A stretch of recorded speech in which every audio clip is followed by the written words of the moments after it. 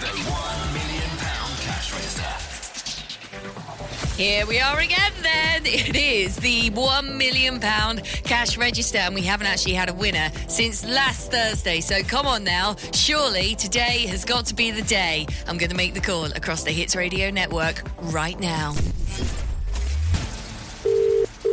One ring. Two rings. Hello. Hello, my name's Debbie Mack. Do not hang up the phone. Okay, hello. What's your name? Peter. Hello, Peter. How are you? I'm not so bad, thank you, to be fair. Much better now that you've received this phone call. I think so, yeah. So you know what I'm calling you for, don't you, Peter? Well, I hope so. I hope it's not a wind-up. It's not, I promise you, because that would be just far too cruel. Oh, my God. Okay, so I'm calling you all about the £1 million cash register. We haven't had a winner since last Thursday because people haven't been answering the phone, but Peter, here you are! Wow. I don't believe I'm speechless.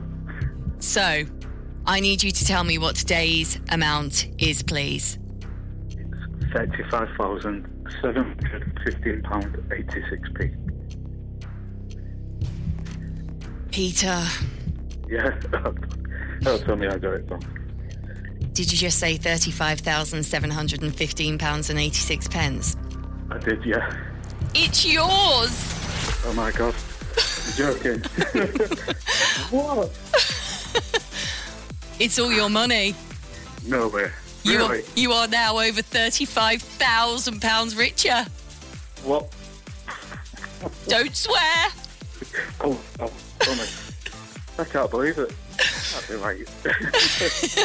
This is actually happening. So, well, it's nearly 36,000 actually. Let's say that. What are you going to do with this money, Peter?